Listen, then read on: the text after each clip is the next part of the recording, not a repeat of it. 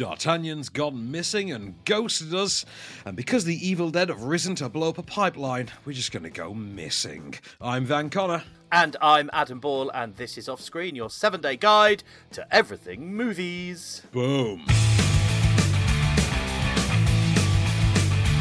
Groovy. Hello and welcome back to the show then. More new movies to talk about right now.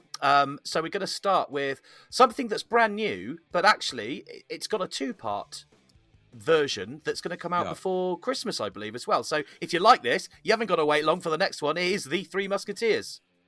Well, it's The Three Musketeers, D'Artagnan. Now, the film actually does, it brings up The Three Musketeers, straight off the bat, and then, a minute later or a few minutes after, after the sort of first real action set piece, then brings up, part one, D'Artagnan.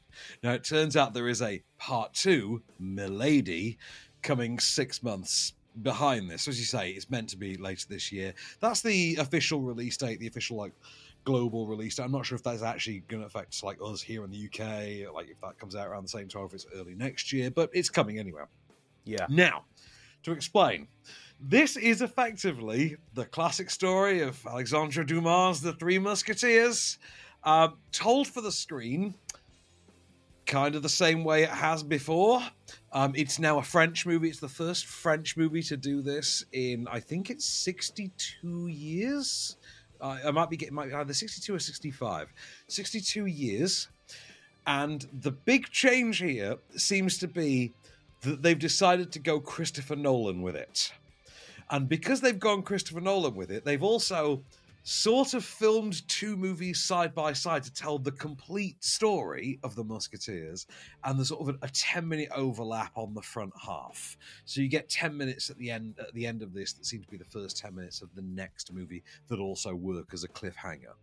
The big stars for this version are that you've got Ava Green as the Lady de Winter, and you've got what's his name? Oh God! It's going to come to me now. Hang on. I'm going to have to look it up. Up comes the IMDb. It's always. I was going to say Vincent Cassel. Vincent Cassel as Athos, right. And so they are the two big stars here. There's not really any sort of big star talent on the international stage outside of that. They are the big stars here. But other than that, you've got a pretty kind of well-to-type cast, save for maybe D'Artagnan himself, who is really miscast. This is going for that Christopher Nolan Batman Begins tone, which, now, to be fair, I'm here for. If you want to throw, a Christopher Nolan version of Three Musketeers at me, take my money, please. I'm the first guy in line. I'm sure I've mentioned to you at some point in all these years of working together, one of my favourite movies ever is 1993's The Three Musketeers, the Disney one with Chris O'Donnell and Charlie Sheen, Kiefer Sutherland and Oliver Platt and Tim Curry, and just an amazing cast, and the Bryan Adams theme song with Rod Stewart and Sting. It's so wonderfully crap. You have to love that version of Three Musketeers. I love it forever. I'm doing a thing next week. I'm introing a screening of Event Horizon. I have to talk about the career of Paul W.S. Anderson. He did a version of Three Musketeers in 2011 with his wife, Mila Jovovich, as Milady de Winter. I see every version of Three Musketeers. I can't help myself. I love this story. And some of them are just complete pap. But you will go back and watch them again because it's the Three Musketeers, damn it. It's just an awesome, awesome story. And this is one of those that, on the surface, has that Nolan thing going for it, but on the other hand, has an almost Paul Verhoeven Starship Troopers thing, but not the smart version going for it. It feels like kind of a wrong-headed Paul Verhoeven version, the unironic Paul Verhoeven version of this at times. And you definitely get that in your leading man, Francois Civil, who plays D'Artagnan, definitely.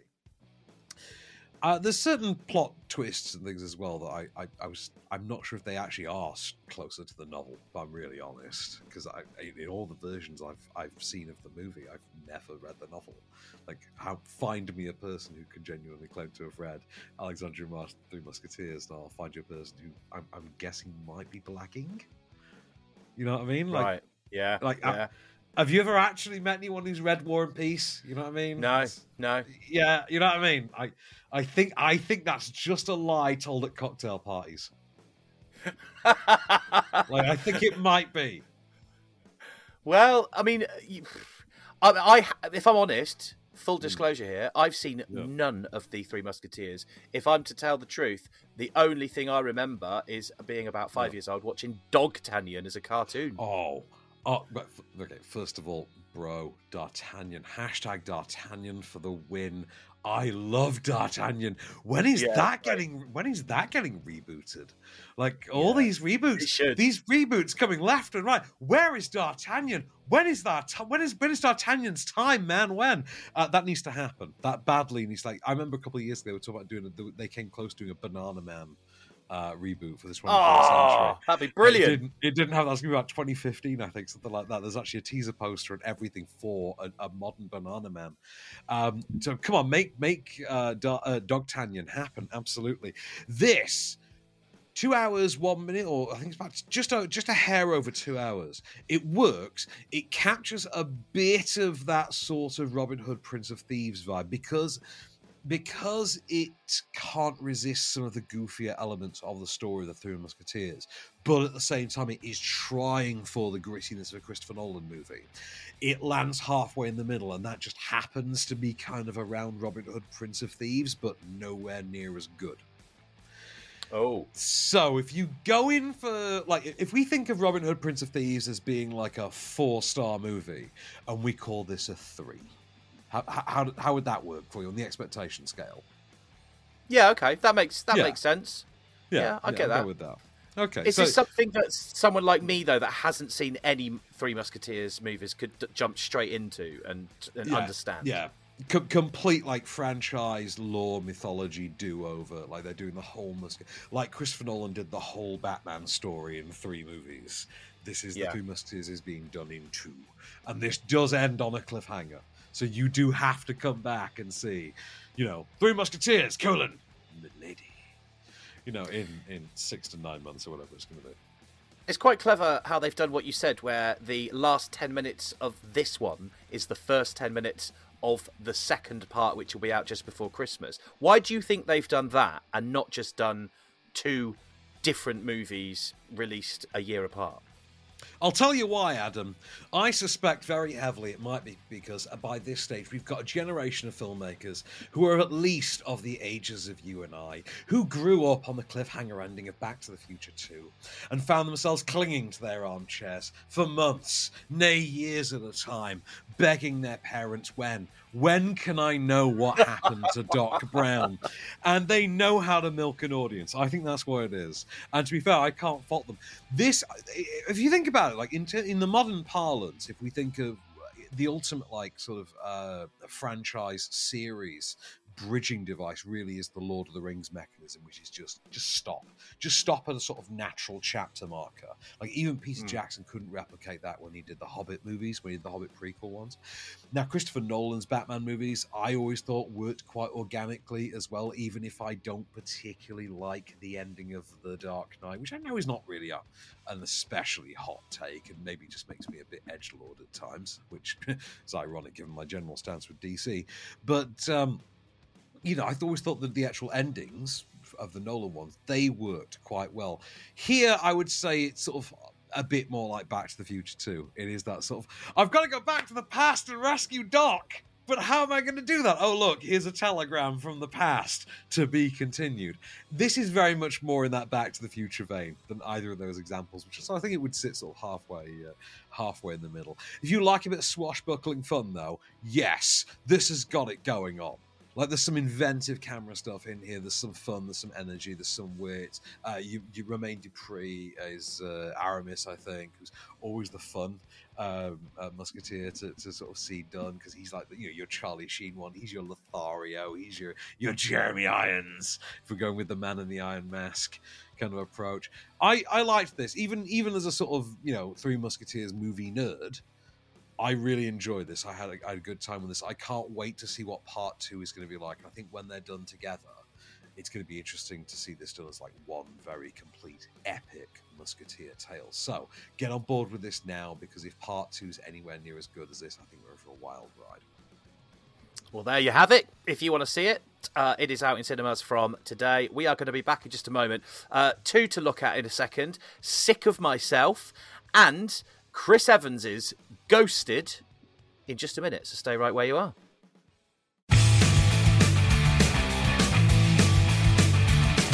Hello and welcome back. So 2 more new movies to talk about here. We're going to talk about Sick of Myself in just a second. But first, let's talk about Ghosted, which is starring Chris Evans. You've seen it, I haven't. What did you make of it? Well, okay, so Ghosted, which is a new movie directed by Dexter Fletcher.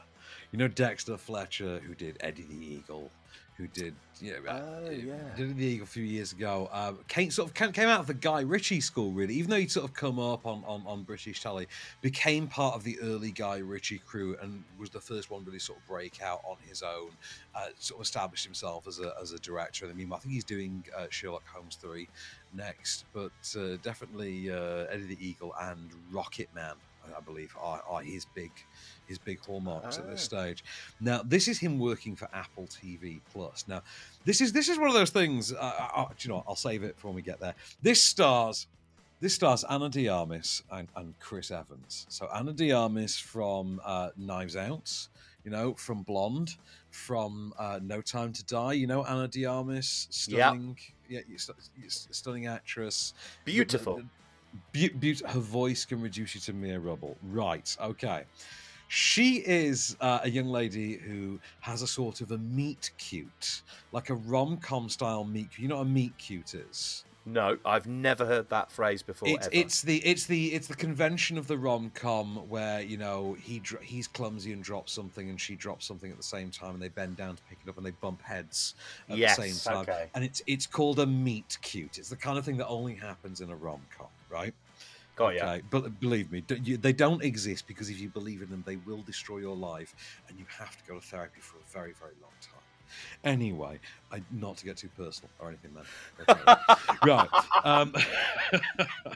So she has a meet cute. This glamorous Ana de Armas type has a meet cute with Chris Evans, a human being who looks like Chris Evans. And sounds like Chris Evans and behaves like Chris Evans. And let me guess, they're both single. Right, they are both single. He is a hunky farmer who has had to move back to his family's farm because his dad's had a bit of an incident with his heart, with his ticker, and can't run the family business, and he has to take over. And he's a loyal, dutiful son and farmer, but he looks and behaves like Chris Evans. Anyway, they have a perfect date together, and then she ghosts him, and he can't quite process why, because they had the perfect date together. And so he realizes that he left a key fob, a tracking device key fob, on her, realizes that it's in London and that she goes away and works away sometimes, decides to go and surprise her. And there's a surprise waiting for him. Have a listen. See, you get it. It's a grand romantic gesture. Yeah, that is amazing, mate. 5,000 miles to surprise a girl who you've only met once, especially if she's the one who ghosted you. No, she didn't ghost me. She just doesn't have an international calling plan. Oh, right.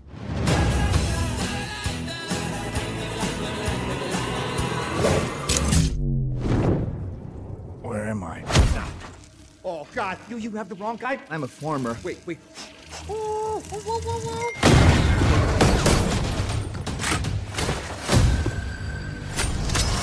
Can you walk, Cole? Say to you. Wow, that's sucked me in. I really want to see this from that, because you just know where well, you don't know where this is going to go, but you just know that stuff's going to happen as soon as he says, "Oh yeah, no, she didn't ghost me. She just didn't have an international calling account." Like, right. It's... God, right. We've all been there. The movie is at its best when it's doing that. Actually, the movie is at its best when it's doing the cringe stuff. It's worth noting. It's a bizarrely put together movie at times, and it's very indicative of this current era of cinema in which we find ourselves, this cinematic universe, algorithmically driven era of content rather than cinema, an era in which you can feel with this movie in particular, every single facet of every single character has been chosen by an algorithm for what is going to pop, rather than what particularly makes sense when it's all strung together. I mean, you've got a rom-com here, like an action rom-com in which Chris Evans is at once both an everyman likable dude / farmer, but at the same time also capable of going toe-to-toe with a ninja. I mean, it's that sort of a level. You see where I'm coming from there? So do you mean as in it's not realistic enough because of that? Like, it wouldn't really happen? It can't pick a tone and stick with it. It's bonkers. However, it's so delightfully bonkers, and it's so, wildly frenetic in how hard it runs in each opposing direction of what it fancies doing at any given moment, based on presumably what the algorithm has told it to do, that you can't help but admire its gusto and get into the absolute carnage of it. It's nuts. It's deranged. It makes no damn sense whatsoever. But it's kind of just amusing in a really daft sense while it's doing it. And you can't object to that. I will say, though, Ana de Armas is really miscast in this. I'm reasonably sure what Adrian Brody is doing in is technically racist in 2023. Sure, really? Must technically be racist. I'm sure it's cultural appropriation at the very least, honestly. And then you've got Chris Evans, King of Charm, Chris Evans, just carrying this whole thing aloft. And you're just like, do you know what? Fair play. That man is this era's Kurt Russell. He really is. Time is going to prove me right that he is this era's Kurt Russell. And so that's it. It's a 3-star movie. It's this quarter's middle of the road, made for streaming A-list star spy rom-com. This one's fine. It's 3 stars, maybe 3.5 at a push. Could be good for a date. I mean, when you watch at home, it's an Apple TV Plus one. This one, it's not really for cinemas. This is at home. So this is like if you're watching new episodes of Ted Lasso, you have access to this. You know what I mean? Brilliant. All right. Well, that's called Ghosted. If you want to make your own mind up on that one. Next, then, Sick of Myself. So talk to me about this. Then, what's this about? Mate, this one is twisted. This one is really twisted. It looks a bit twisted with the synopsis, to be fair. Okay, so new movie, written and directed by Christopher Borle. This is I think it's a Norwegian black comedy about a young woman whose boyfriend is, they're a young couple, like late 20s, early 30s, I would say. He is a furniture artist. He literally makes art out of sort of reclaimed furniture and things. Makes these revolutionary, very hipster kind of pieces, and he's just starting to get noticed in his career and break out. And she starts to react really toxically to this and starts to resent him for the attention he's getting.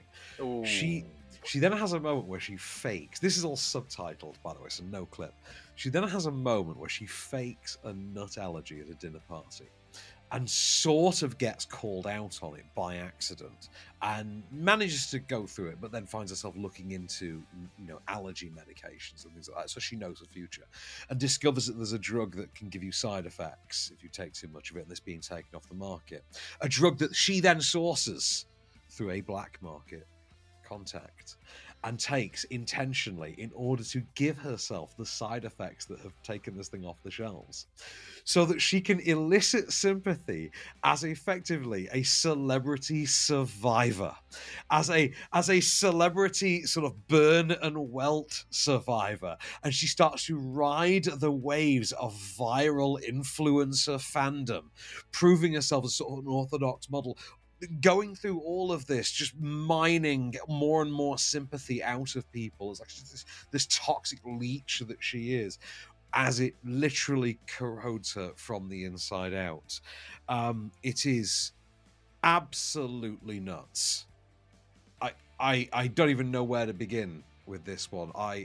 this was we weren't going to cover this. I'm going to be really honest. We weren't going to cover this initially, and the link came through at the last moment, and I thought, well, I owe the publicist. You know, they're good people. I got to cover it. We'll squeeze it in. Thank God we did.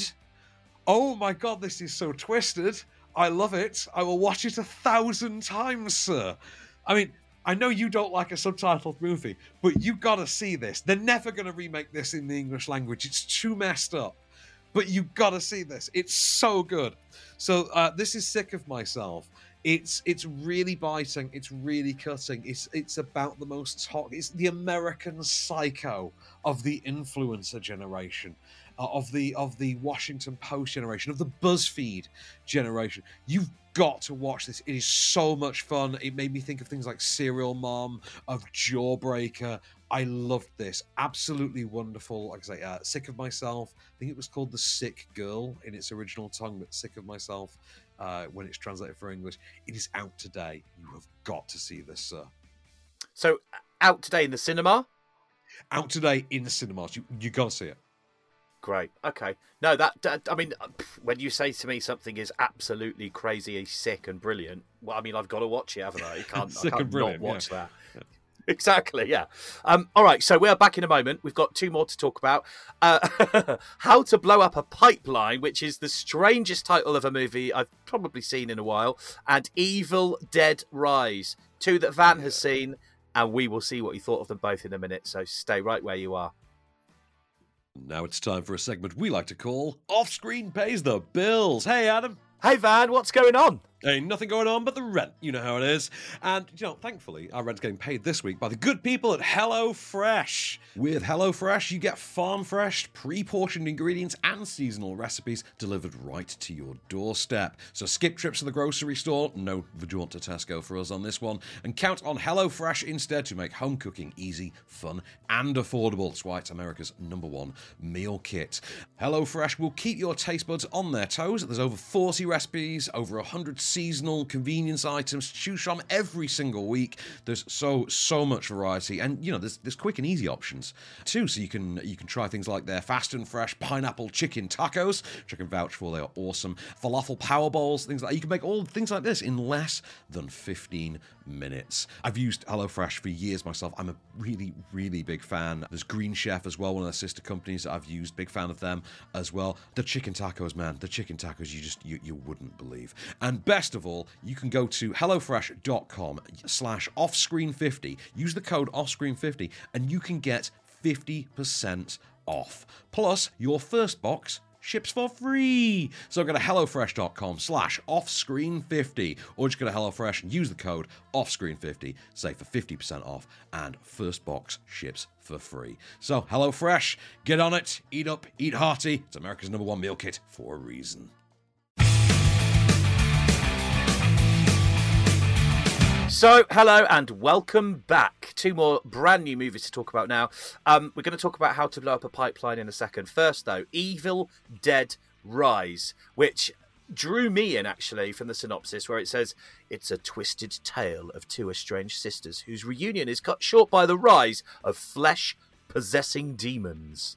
I mean, that's the bit that hooks you in and not the words Evil Dead, because that's the bit that suckers me in, son. I love me an Evil Dead movie. Do you know what? 10-year-old Van right now in the back of my mind is just whooping and cheering in the deep, dark chasm of my subconscious because his love of the Evil Dead has existed until near his 4th decade on the planet, and he's gotten to actually review an Evil Dead movie for I think the second time in his professional career, because I did the remake like 8-9 years ago, something like that. An Evil Dead movie. Like this is the stuff childhood dreams are made of. The Evil Dead is back. I adore the Evil Dead series. I grew up during the Video Nasties period. Kermode during the Kermode versus the BBFC and the Video Nasties and Evil Dead stuff in the 90s. And I love Bruce Campbell in Army of Darkness, 1993's Evil Dead 3, Army of Darkness. I was there. I remember seeing the remake of Evil Dead, the 2013 remake. Which Fede Alvarez, who went on to do Don't Breathe. But I think I was in 2013, and it was the same day that I saw Iron Man 3 for the first time. I saw the two movies back to back. I saw Evil Dead first and Iron Man 3. Obviously, I prioritized Iron Man 3 that day because that's my personal, spiritual, cultural touchstone, because that's why we have therapists. And but Evil Dead, near and dear to my heart.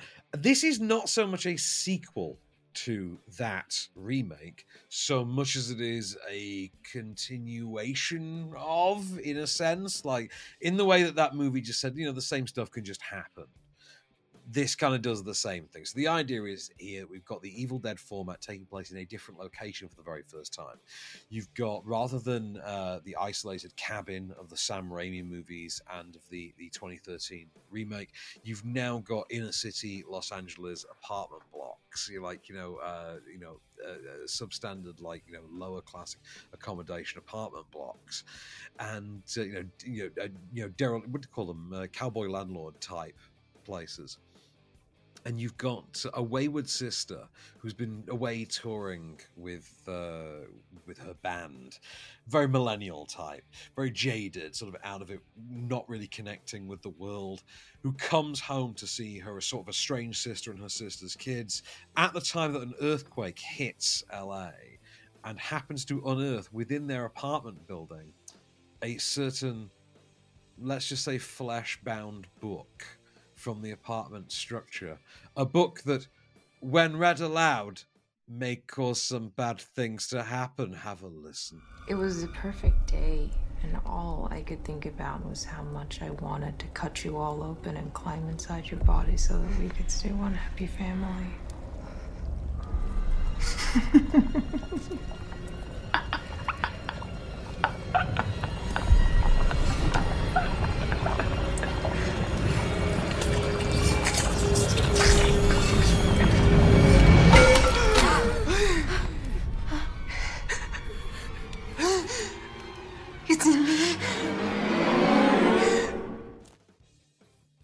Oh, well, that's made me hungry. Yeah, this is definitely one of those movies that I said don't go for an Italian before or after. Yeah. I mean, like I say, right, you know me as a person, sir. I'm geared towards the Evil Dead. It's one of my cultural touchstones. I live for an Evil Dead movie. Evil Dead 2: Dead by Dawn is, for my money, probably the finest horror movie ever made. Or it's up there with, a couple of the Carpenter, Cronenberg ones of my sort of 80s childhood obsession. But the Evil Dead is such a touchstone that you kind of hold it near and dear. It's like I watched the 30th anniversary Power Rangers special this week, and you cling to the naffness. Sometimes you're like, I wouldn't want it to not be naff, because then it's not the thing I love. Does it make you more critical? Well, the thing with Evil Dead is, as time and production technology has moved on, the Evil Dead has become more and more disgusting. And this is now, like I say, don't go for an Italian meal before you watch this. This is really harrowing stuff. Dude, you're never going to look at a cheese grater the same way your whole life after you see this movie. I know I won't. I don't think I'm ordering a taco again, if I'm honest. Like, ever. Do you want cheese? No. Is it grated? No, please. Like, it's going to be one of those. Like, I don't think I'm going to be able to deal with cheese graters for a long, long time after this movie. It's one of those. Like, it's an Evil Dead movie. It's wonderfully captured. It's grisly. It's nasty. It's horrible. It's wince-inducing. But at the same time, and I will say this: Lily Sullivan, who plays Beth in this, who plays the sort of wayward sister, the younger of the two. The one who's been in the rock band's been away. I really loved the sort of level of character development they afforded her here. I think, in light of what the series has done to date, I think this was a huge step forward. I wish it had applied to more of the cast, like more of the supporting cast had been a bit more developed in line with the sister. There's, to an extent, as you can hear in the clip, there's the possessed older sister to deal with as well. Now, there's some development you get there in that sort of an exorcist-y kind of a way, but you're never really sure what's true and what isn't, kind of a thing. And I wish there was slightly more character development there. Having said that, there isn't a minute of wasted screen time. This is like a 95 in and out, job well done kind of. That's what you want, yeah, good. Exactly. And Lee Cronin, who did The Hole in the Ground 2019, which I remember actually watching the screening link for in my Airbnb the day after the Oscars in, I think, 2019. I think I came back from New York, did the Oscars, and then watched that screening link in the Airbnb, sorry, the Airbnb the following morning, and really loving it. And to be fair, yes, this is that Mike Flanagan level step up. This guy has something. There's serious horror chops here. Rock on, big fan. Well, if you want to watch Evil Dead Rise, it is in cinemas from today.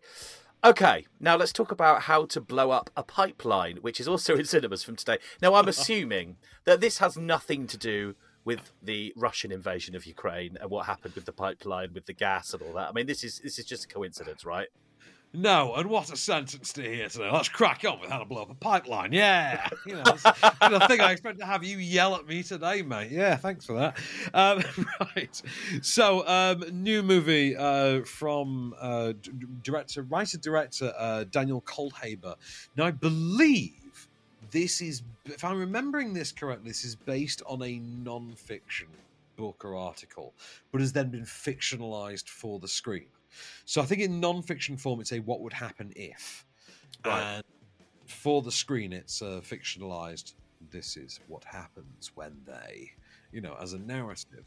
And the idea is of disenfranchised youths who, for different reasons relating to housing, relating to the local economy, relating to treatment by local government, things like that, find themselves falling in line with effectively environmental terrorism. Hence the title How to Blow Up a Pipeline, because they find themselves setting out on a mission to literally blow up a natural gas pipeline. Now, I've got a clip for you, and this will set the actually quite Sicario-like tone that this goes for. Listen, if I touch or even jostle this primer too much, it could detonate. I need you to take this, stand 20 yards back. If anything goes wrong, then don't come in unless I tell you to, unless you see fire.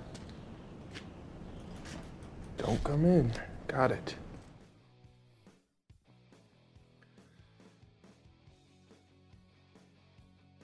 Is that it? Is that the best clip they've got?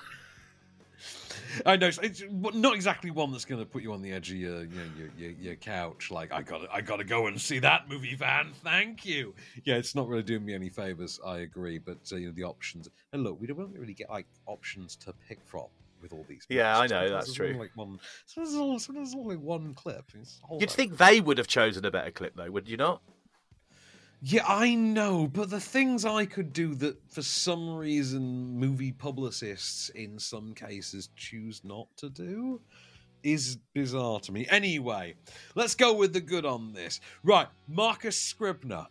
Do you watch TV's Blackish? Have you ever seen Blackish, Adam? No, what's that? Right. I love Blackish. It stars Anthony Anderson. It's like this Cosby Show-like sitcom about an upper-middle-class African-American family. I really love it. And it's got Marcus Scribner plays Junior on it, and he plays one of the kids here, and he's just a whole other level to him. Like, this is like quite insightful, nuanced, dramatic a turn from him.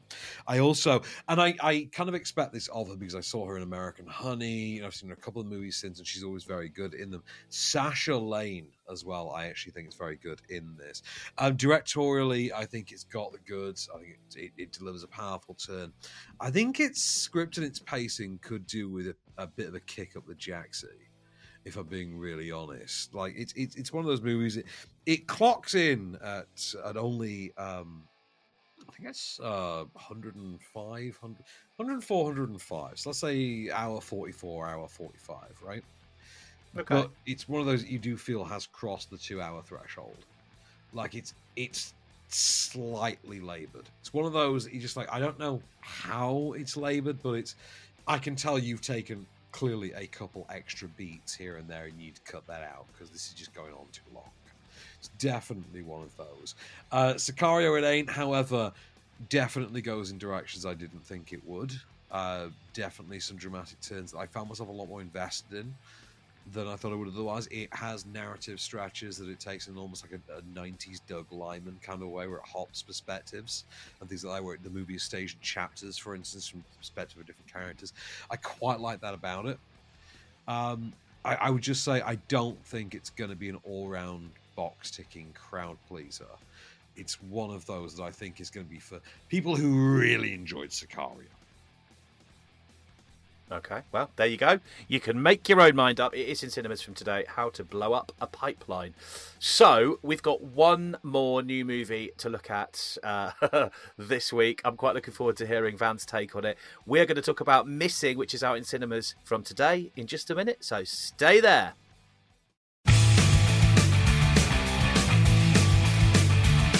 Hello and welcome back for our final new movie to talk about this week. Missing. Talk to me about this, Van. I mean, I've already read the synopsis. I won't give it away. I'll let you do it all because you've seen it. But just the synopsis has made me go, do you know what? Yeah, I'd give this a go.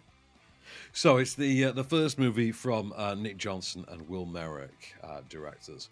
And this is... I want to describe it as a semi-sequel, even though it actually does take place in the same universe as and does outwardly acknowledge the events of the 2018 movie Searching. Now, did you ever see Searching? I think we may have we may go back far enough together that we actually reviewed it together. Yeah, it does ring a bell. Now, Searching was what they call a screen life thriller, in which everything we see on the screen is what the characters see on the screen. So we see the story as depicted by their MacBook screen, for instance, or their iPhone screen. Modern Family did it for a couple episodes. Obviously, Searching was kind of the biggie, but they are generally called screen life thrillers.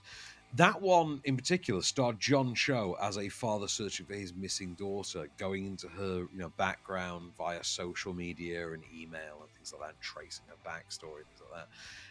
What we now have is a sequel that, we have a follow-up story that it's a sequel in the way that Final Destination movies are sequels. You know what I mean? Right, It's the same thing seemingly happening in the same universe, but to another set of characters. It's one of those things. Right, so this stars Storm Reed, who is a young teenage high school student whose mum goes away, whose widowed mum goes away on vacation with her sort of, relatively new boyfriend. And, they're having the big romantic getaway. And the teenage girl, sort of stages a reunion at the airport, only for mum and boyfriend to then not show up. And the story that we get played out through Screen Life this time is, instead of parents searching for missing child, it's child searching for missing parent / missing parent's boyfriend. And this involves her, for instance, like hiring a local contractor in, I think it might be Colombia offhand, like via Fiverr or whatever the local equivalent of Fiverr is, like getting him on board. Like we communicate with him via FaceTime call through the Screen Life medium and things like that. And, every time the local cop calls, it pops up on screen via the FaceTime notification. So you get the full mystery thriller literally from the confines of your desk seat. Have a listen. Hi, this is Grace Allen. Please leave a message. Mom, where are you guys?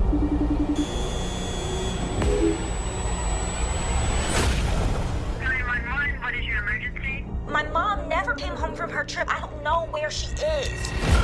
I'm calling about a guest you had. Espere, ¿no habla español? Does anyone speak English? I'm sorry. This is Elijah Park. Please, I need your help. The FBI doesn't have jurisdiction to investigate in Colombia. So is there anything I can do? The best thing you can do to help us is just wait by your phone. Say hi, Mommy. Hi, Junebug. I'm not giving up on my mom. See, now, the premise sounds good. The one thing I would be concerned about, having not seen it, is if you are seeing this through, like you say, the screen, you're seeing everything through their computer or phone or whatever it might be. Yeah. Does that not limit it slightly? Does it not make it two-dimensional? No. Now, the weird thing is, Searching proved this in 2018. You can more than make a decent thriller out of this. We saw it done a couple of months ago with, what was the Dissident one about the female journalist who was going undercover to investigate women being groomed by ISIS, and it was done the same way. It starred Shahzad Latif from Star Trek Discovery. The name escapes me, but that was one. You and I definitely reviewed that together. I remember telling you, like, keep an eye on this one. This one's gonna, like, this will gain traction years to come. Now, to be fair, Searching was 5 years ago, and that hasn't really gained traction. I hope it does. Like, I do hope that history does kind of prove me right on that, because this is a genre that I think can be utilized a lot more cleverly than comparatively the found footage genre was for horror. And it's directly comparable. But the difference here is that I think it's easier to manipulate screen life storytelling than it is found footage, in a sense, because you actually have to stage found footage. Whereas, you know, screen life, you can do whatever. I very much enjoyed Searching. Searching was a 4-star, pulse-pounding, you know, white-knuckle, fist-in-mouth thriller, anchored by a really great performance from John Cho. Now, here you've got Storm Reid, who's not as good, not as great as John Cho. She's very good, though. She's very good. And she's good enough that she manages to just about maintain the 4-star standard of that first movie. It's like there's very loose connections between Searching and Missing, and I will say it's very much a case of, look, what you liked about the first one is back here. I really loved the first one, and I think the elements that it chose to keep and what it chose to ditch were exactly the right ones. There's not a lot of sequels that make the good calls that this one has. And I think it has led to a sort of an unlikely, quite fun thriller series. This won't continue as cinematic films. This will continue. You'll see more of these, but I think you'll see them as made for streaming cinematic offerings. I think there's like Netflix, kind of Amazon Prime movies out of this. But like, do watch this. This is really good. This has got some great performances. A lot of them are not above your sort of TV CSI grade performances, outside of maybe Storm Reid and Joaquin de Almeida. I'll never sell Joaquin de Almeida short. Like, Joaquin de Almeida is my boy. He's the bad guy from Desperado in '95. You remember Desperado with Anthony Hopkins? Yeah, I know. Yeah. Also, bad guy in Fast 5 / Jason Momoa's dad in Fast X this summer. So that's one for the Mythos nerds out there, if you're in there. So, you know, peep Joaquin de Almeida on IMDb, because he's going to become relevant to the Fast and Furious franchise again. But yeah, I enjoyed this a lot, to be fair. Did not expect to. Like, I really thought, like, come on, how are you going to make a sequel to this? It seems like a real cash in.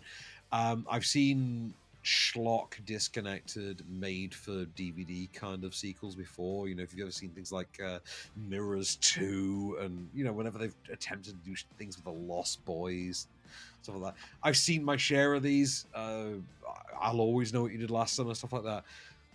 This is not that. This is something a lot closer thematically connected.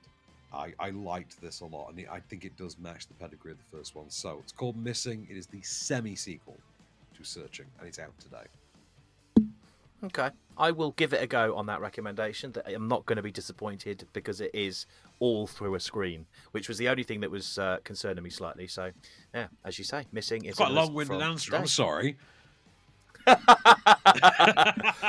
all right. It's all in the detail, Van. It's all in the detail. So, next week, then, we've got The Unlikely Pilgrimage of Harold Fry. Have you seen that yet?